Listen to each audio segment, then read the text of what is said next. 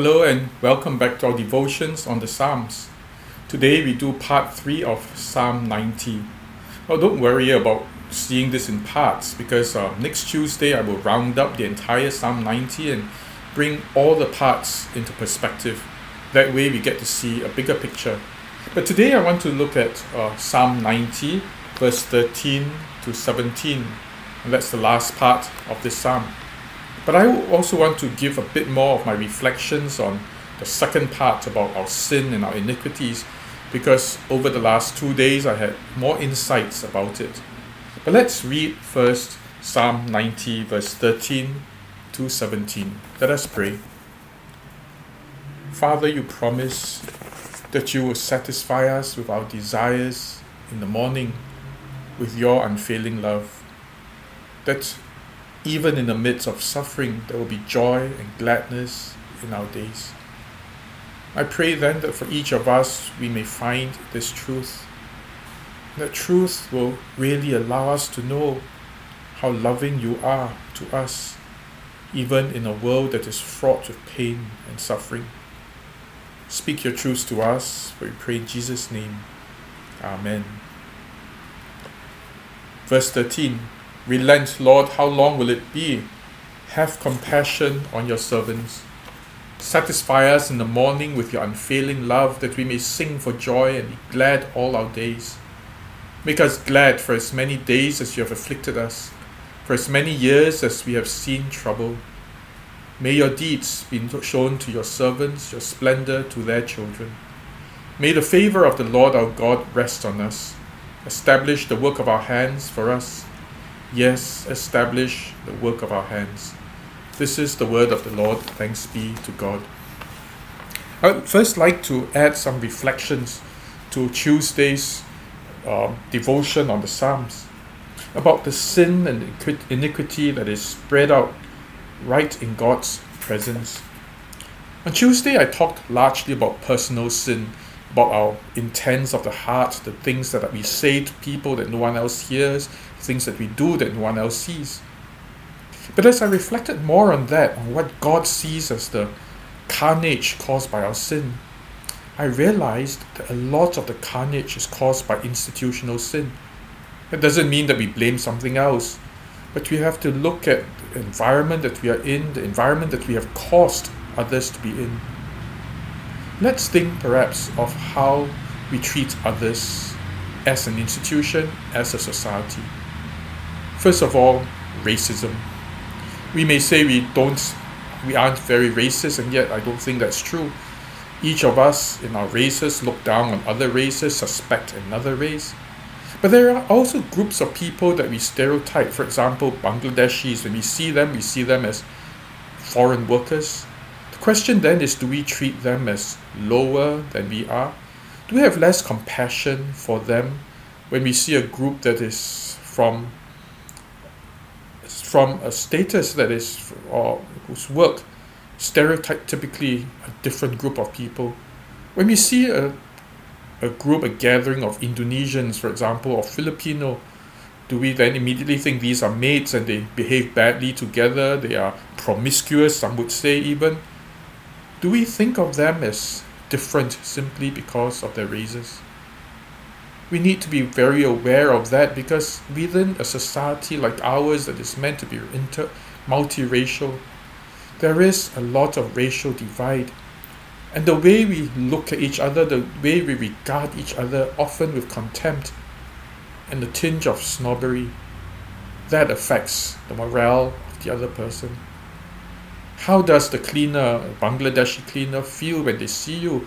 Do they see you as haughty? Do they see you as a person who's just like them, who shares a humanity with them? Would very much want to share your life with them too if they would give you a chance? Perhaps a conversation? Would that be a possibility? Where we treat them as much as we treat our neighbors who live in the house next to ours? Racism is one. But a bigger issue is socio-economic class distinctions.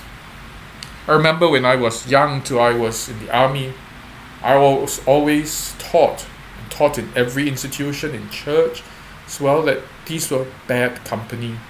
That the people in the lower socio-economic class were bad company, they were bad influence, they were the ones who smoked and the ones who took drugs, the ones who cursed and the ones who lived promiscuous lives. And I was taught to avoid them. And yet at one time, as I was living in a Christian drug rehab center, I found that these men were far more generous than we Christians were. That these men were generous not only with their money, but they were generous with their time, they were generous with their persons. They were open to me. And I found a camaraderie, a friendship, comradeship among them that I could not find in any of our Christian fellowships. To me, there was solidarity, there was compassion, there was care. And as I was leaving that drug rehab center to go to Bible college, they passed the hat around, and the amount that they collected was amazingly large. I joked with them and said, "Where did you steal this from?" Because how could this amount of money have come from poor, very impoverished people with very little savings? And yet they took what they had and thinking that I needed it. And because I was going to Bible college, they gave from the very little that they had. My experience with them was the most moving story ever, because I learned from them why Jesus loved them. They had hearts that were compassionate, generous, and tender. I hardly ever see that in any church that I've pastored. I hardly ever see that among Christians. And so if we were to think that this was a group that of scum and of bad influence, we are sadly mistaken. There's so much we can learn from them. And then, part of my work in prison, I've told you about death row, but I haven't told you about HIV block that I spent a lot of time in as well. Prisoners in HIV block showed true compassion to each other. They received each other. Some had bad sores and they cared for them. There was one who could barely eat and they gave him the best of food. They tried to help him in various ways. They found ways to help each other. In fact, at one time when medicine was short because they were given very generic drugs and they weren't given proper drugs, they shared medication with each other. I never saw so much love among these HIV inmates as well. It was a community of outcasts, and within that within that community, they loved each other, and I loved them. These were people whose hearts were tender before the Lord. And yes, most of the HIV people were homosexuals. And that brings me to another point that I've been hammering for a large part of the year, and I stopped because I didn't want to bore you or to repeat myself about homosexuals in our church, coming to our church. If we keep telling them that they're wrong, they will never come in. One of our most successful ex-inmate become pastors, Neville Tan, he's very old now, he was a gangster, who then became a Christian. And he told us this, that for many years people had come to talk to him and told him that what he was doing was wrong. And he said, I don't know. I've heard it ad infinitum that what I'm doing is wrong. No one came to tell me how to make it right. You see, the thing is that it's easy for us to tell people you're wrong, what you do is wrong, that when you have homosexual sex, you are wrong, that when you rob, you're wrong, when you do this, you're wrong. Have we journeyed with them to explore how we can live aright? Have we ourselves overcome our secret sins, our struggles, and come up with solutions that are real, authentic, that are genuine? And then walked with them and said, I know how it feels to struggle. I struggle too, and together we can find an answer. That we can walk with persons who are struggling with hatred, sinful things, shameful things, and say, I experience the same thing, and I want to journey with you, because we are sojourners on this plane. How do we walk with people? Or are we people of condemnation, people who judge others and look down on others? And of course, there's this big issue, climate change. For years, the rich have exploited the earth, knowing that it would not be them who would suffer climate crisis. They would always live well and rich. If something happened to their country, they could always move to another. I have a friend who has 7 houses in 7 countries. Because, in his words, if something happens to country A, I can go to country B, and then I can go to country C. I have really hedged all my bets. The rich can do that. Where can the poor go? And so we have been oblivious of the harm that we've done to the environment, knowing that we would never really suffer the consequences. But the poor have suffered greatly. But now maybe the snake has turned around to bite us, because climate change affects the whole world. May affect us much later, but affects us. But imagine what God sees when He looks down and sees the devastation that we have wrought on the earth. Prejudice, hatred, greed. Oh yes, and greed. Greed. I learned about the greed of corporate USA. When we needed drugs for HIV patients, we found that the Americans had treaties with Singapore that disallowed generic drugs that cost about a tenth, a fraction, a fifth or a tenth of what they were selling to us. And I felt the frustration of greedy industrialists who forced countries, twisted countries' arms to receive their goods at huge profits and refused to allow poorer people to find the help they needed. That's devastation too. And when God sees that, He is grieved and He is angry. But now we come to the third part of pleading with God. You see, when we come to our senses and come to our knees and we pray because we know that we have mutually hurt each other, in our selfishness, we have hurt each other. The rich American farmers who deprived the poor of medicine for COVID, now has it coming back to them because these things affect the entire world. And we pay the price, all of us pay the price together. But those who are repentant, those who say, God, have mercy, have compassion on your servants, will find hope. But what is that hope? Is that hope a reversal of all our fortunes? Do we really think that this miracle that God does will be to reverse climate change, the damage that we have done to climate, the damage that we have done to our lives and our psyches and our mental health? One of the truths that I realized is that we live in an environment that is very toxic, and that toxicity kills us. Someone was asking me why when we prayed for healing for cancer, there was very little healing. And this is what I think. That God could heal us, but we live in an environment, a smoky soup, a soup of contamination that will bring the illness back again. It's almost like a person who has suffered heart attack and then he's healed. God heals him and then he goes back to his high cholesterol food and his bad habits and his really bad style of living. He gets it again. And all of us live in this soup of toxicity.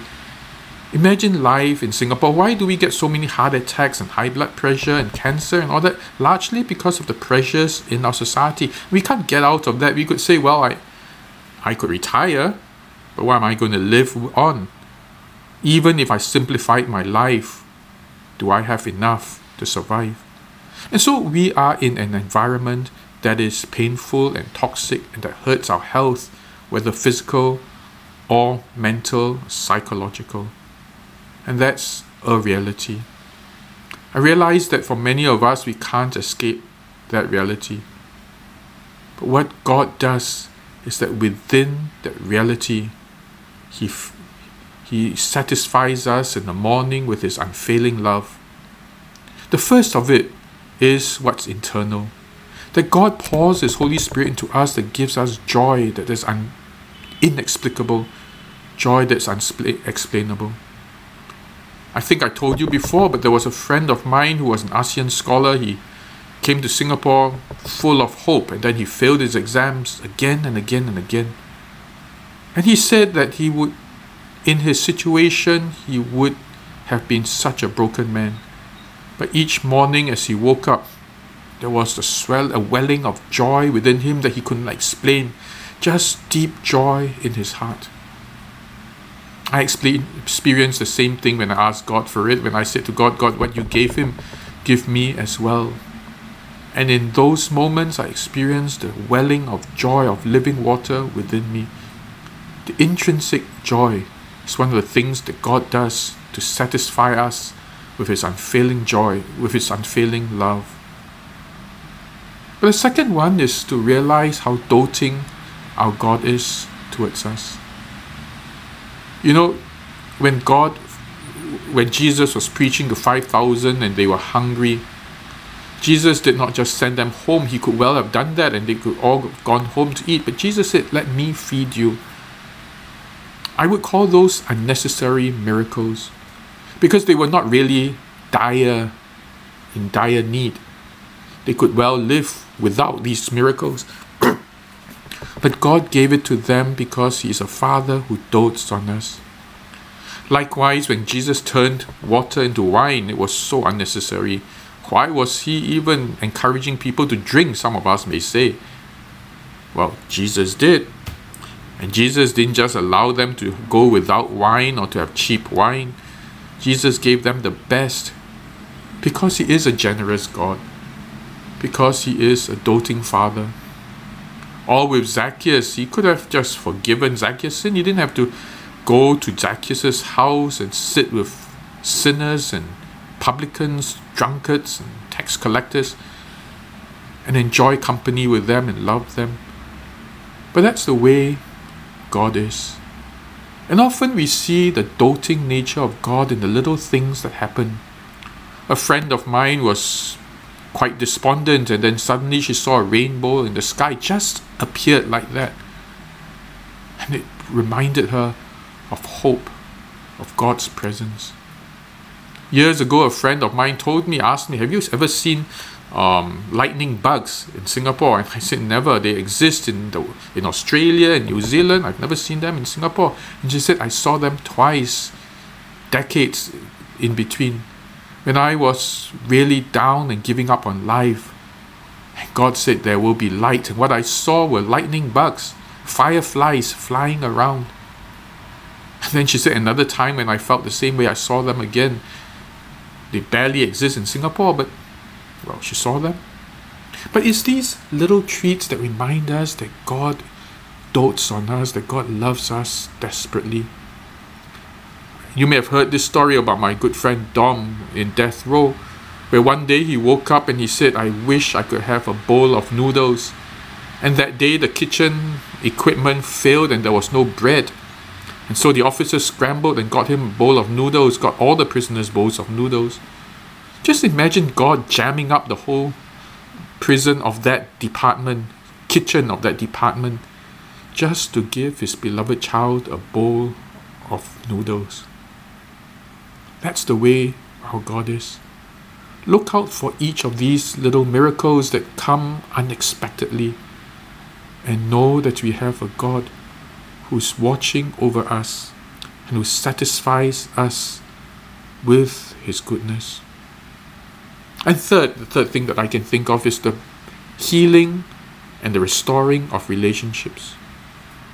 And that is so important, because one of the things that brings us down and causes us misery all the days of our life are broken relationships, a coldness and hostility between husband and wife, a fear of having a conversation because every conversation brings about pain and argument and great pain. And then, as God teaches us how to hold back on our anger, how to give soft answers, we discover that the other person also gives soft answers. One day we wake up and instead of harsh words, soft, gentle, loving words are exchanged. And we see glimpses of hope, of a restoration of relationship. Parents with their children, husbands with their wives. One of the things then I encourage you is do not expect always the predictable. Do not think that because you have had such a terrible relationship, the relationship will remain like this for the rest of your lives. Try a different approach. Try a gentle word. More important, watch out for changes. Watch out for gentle words from the other side. You may be very surprised, because as much as God is working in your life, God is working in the lives of the others too. And God is trying to break us out of that expectation, that mold of bad things. And He's saying, try this and see if love will prevail. May your deeds be shown to your servants, your splendor to their children. Many things on earth will continue, sadly. This is a pessimistic view, but I think it's quite accurate too. Climate crisis will continue. Racism will continue. Hatred towards each other, animosity will continue.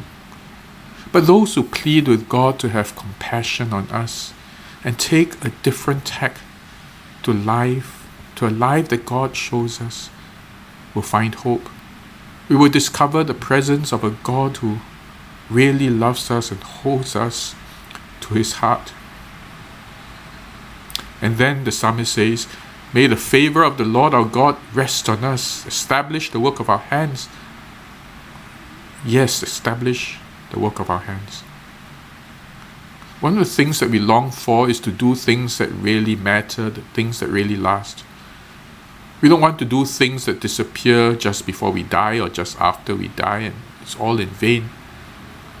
We want things to matter to people, to the people we love and the people we don't know, maybe even the people we hate, if we have that capacity in our hearts.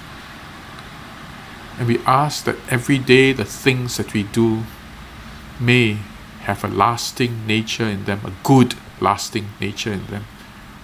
We pray that the words we say will bring healing, and not just temporary healing, but eternal healing. That it will make a difference in each life, that every encounter we have will make a difference in each life. And I tell you, when you start praying that way, you will see wonderful things happen. Pray in your job, pray for your colleagues, pray for the people you engage with. As a young lawyer, I used to pray for every client that I had.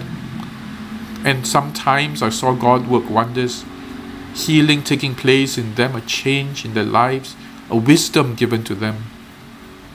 Every person you minister to, in whichever vocation you are in, every encounter, ask God to establish the work of your hands.